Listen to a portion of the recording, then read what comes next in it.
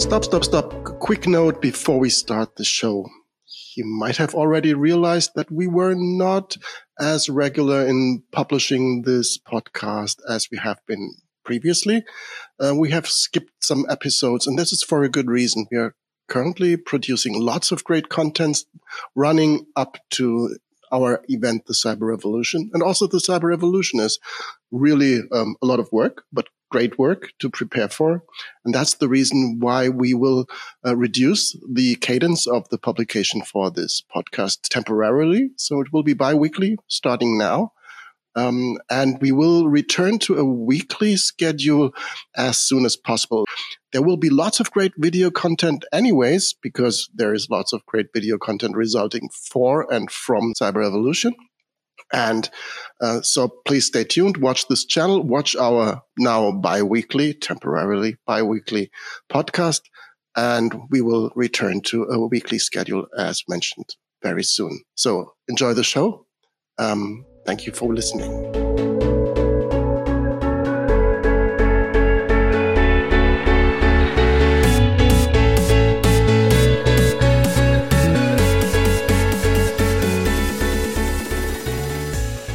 Welcome to the KuppingerCole Analyst Chat. I'm your host. My name is Matthias Reinwarth. I'm the director of the practice IAM here at KuppingerCole Analyst. My guest today, once again, and this is really an interesting topic, is a research analyst, Marina and Hi, Marina. Welcome to have you back. Hi, Matthias. Thank you for having me here. It's my pleasure. It's my pleasure not because only of that, but especially about the topic, because we have something that is rather new, rather fascinating. And this is really an outcome of developments that just happened in the recent, 3 years or so. And that ended up with the term of synthetic data. First of all, please give me an introduction to synthetic data. What is it and how is it different from real world data if it's synthetic, and how is it generated? Well, as the word indicates, it is something synthetic. So then it stands for artificially generated dataset. So pretty much artificial intelligence creates datasets that mimic the real data. So it actually creates the same statistical properties, the same patterns, the same characteristics as the real data that companies could have.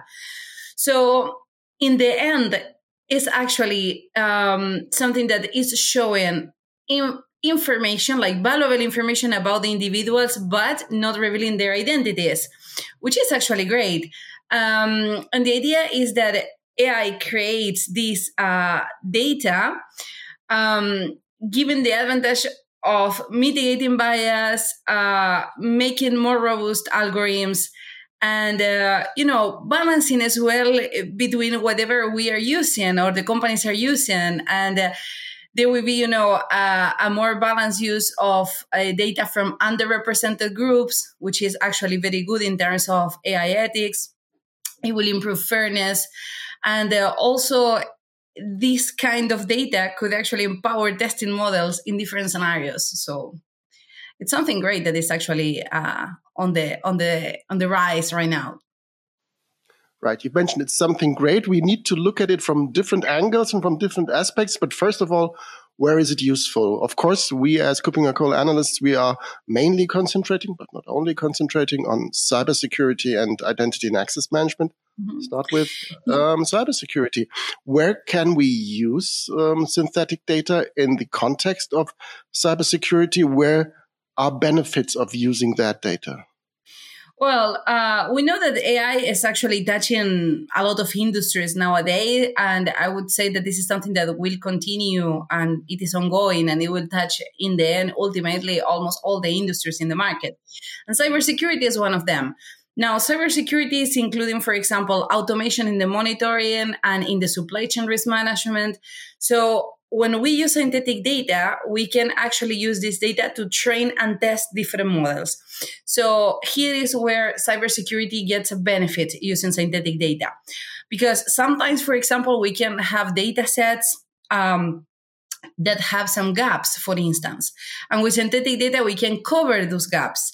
And it would allow us to have more robust models for training tests and optimization sets. So in this sense, what I would say is the important part is the quality and the quantity of the data that we use on the training sets and on the test set and on the optimization set. So then this will actually give us a lot of possibilities to improve the performance and the accuracy when we are creating, for example, a model to do automatic monitoring, for instance. And besides, synthetic data also can create realistic but non-sensitive threat intelligence feeds. And this one could be useful for organizations, especially for the training for employees, So then if you want to do awareness training for cybersecurity, you can actually use the synthetic data to create this threat intelligence feeds or simulations of that, right? And they can actually simulate phishing attempts, malware injections, data breaches, for instance, and we can see how the employees react towards that. So then if there are some weaknesses, companies could actually act very quick on that. Right. In several episodes that I just did recently, there was always the topic of exchanging threat data or exchanging training data between organizations. And that always comes with some kind of hesitancy to say, I don't want to share my data because of privacy concerns, because of giving away data that might hint at my intellectual property. So that would be an area of application where synthetic data could help. So a bit like anonymization on steroids. Yes, totally. And I would say that the privacy is actually the part that we get more benefit out of this. Because we know that there are many industries in the market that they have obligation of protecting the data. No? So then let's talk about medical industry or banking. Okay. So these are industries that actually cannot reveal the identity of their clients or the people who actually they have on the data set. So synthetic data will be able to actually pick the most important features that the data set have. Talking a little bit technical, this is the same as principal component analysis, that the machine is actually able to take the most important features and then replicate it, creating a mimic of this reality, and without mentioning these people and without using, the real names or the real information. Now, many companies could actually get a benefit of this in terms of proving that they are complying with the regulations. And we know that the data regulations are actually changing constantly. There are many actualizations all the time. And then what is happening is in the use of synthetic data, it could actually be very easy to demonstrate that none of the data is actually shown, none of the identifiable personal information is there. So then it's a great advantage for industries that are highly regulated. Absolutely. And I highlighted that we want to look at this from different angles. So privacy, preserving privacy is an important aspect. But of course, there might be the other side, the bad side of the force, so to say. What is the generative AI in cybersecurity when it comes to the threat actors? Are there potential threats associated with the use of generative AI, of this synthetic data, when it comes to malicious actors? Well, always when we have something new that is coming up, there are goods and bads, there are pros and cons. So then, unfortunately, yes. So on the positive hand, we mentioned, as we said, like boosting the anomaly detection, helping with automation, creating robust models, malware detection augmentation, password changing prevention. So that there are like many things that we can mention as something positive. But on the other hand, we need to consider as well that as data and AI and generative AI can be used for good reasons, it could also be used for bad reasons. And the other flip of the coin indicates that generative AI could be used to create content that is actually non-appropriate. For example, deepfakes. This is something that it's very on mode. Everybody's talking about this nowadays. And it is because attackers are using this more and more. Now, if an attacker uses a deepfake, it would be very easy to actually attack vulnerable systems afterwards, because they can actually replicate with generative AI the voice of the person, the behavior in terms of the writing, for instance, or how the person writes, etc. And it would actually be a problem. In the sense of data, also we need to consider, we mentioned this in other podcasts, that we train the models, right? So when we train the models, we are using data. And according to the quality of our data, we will get certain results. If the data is good, we will get good results. If the data is bad, we will get bad results. If the data is biased, we will get a biased result.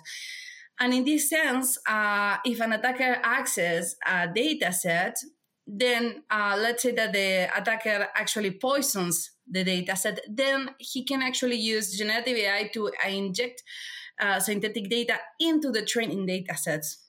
And of course, it will provide a bad outcome in the end, according to whatever this person wants to show. So then, yes, it will be like an issue. But again, we cannot be always 100% sure, in this sense. Right, understood. Now, this is a topic that seems to be very state of the art. So we have artificial intelligence in there. We have cybersecurity in there. You've mentioned all these different patterns when it comes to training the models. That sounds very much also like a hype topic, something that we as analysts look as something that happens in the future. I think this is not true. This happens right now. Are there real world implementations? Are there vendors? Are there use cases that you can mention where this is really already the case to be used and really helpful? Well, something that I would say here, and I agree with you, is like it is happening now. I remember, many years ago when we watched the movies and we saw that maybe, there were robots or machines that could actually replicate the data, etc. We saw it as something that maybe was not that possible, or we saw it very far away, but it is actually happening. And there are many companies that are using this. A very famous case is Zalando, a German company. It's this online retail company. They use synthetic data to actually improve the customer experience when they buy online. So then this is something very good, because remember that synthetic data could actually replicate the important features that show the behavior of the customers. So then it is something good to train the models and to improve their experience.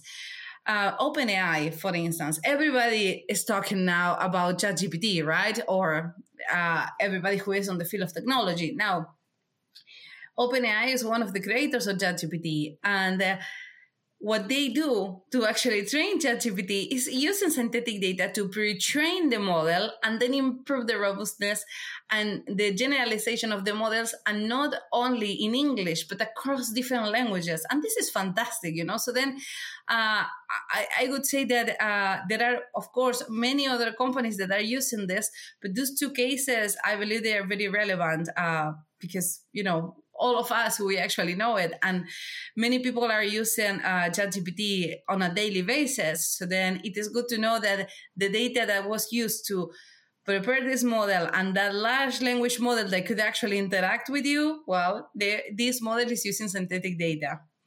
Right. So now that we know that this is happening right now, that this is a thing, synthetic data is here to stay. Now let's take a look into the future. With this rapid advancement in AI and machine learning, where do you see, now that you've watched that development rather closely from a data perspective, but also from the data analysis perspective, what are your expectations, how this is evolving? What are challenges and opportunities?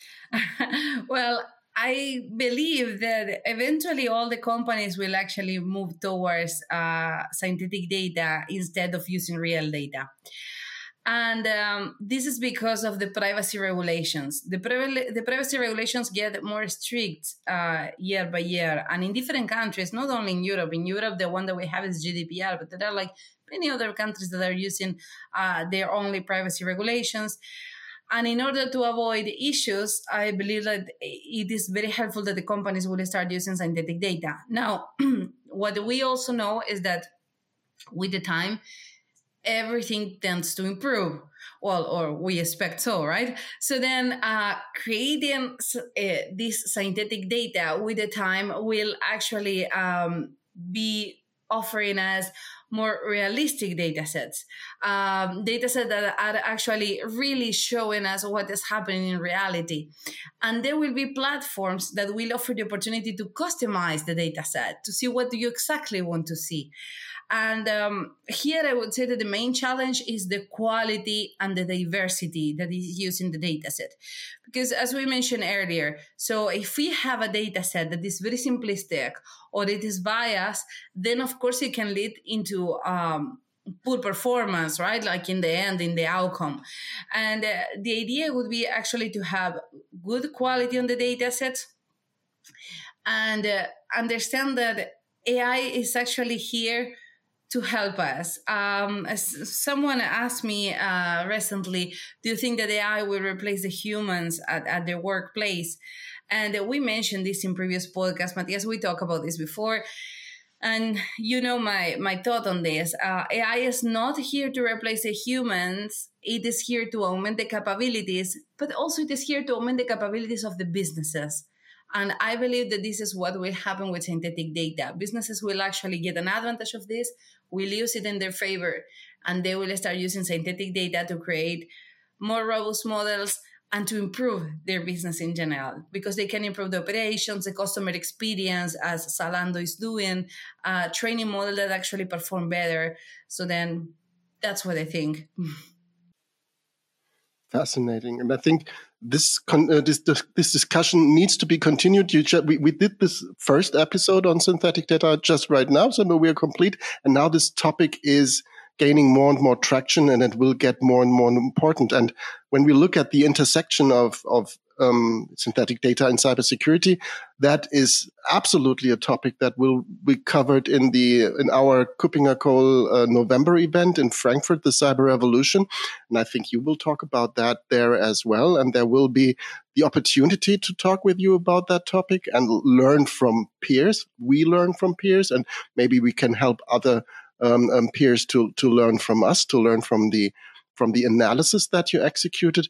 So I'm looking forward how that topic evolves, running up to Cyber Evolution and beyond. But it will be a main topic at Cyber Evolution in Frankfurt in November. Any thoughts from your side? Can you give a quick glimpse on what will happen there?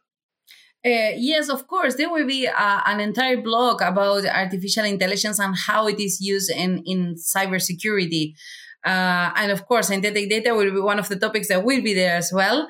So we are really looking forward to meeting you there. And Matthias, I am actually counting the days to see you in person again there too. Same here. So looking forward to meeting you, Marina, there, meeting hopefully some of the audience that listen to that podcast there as well.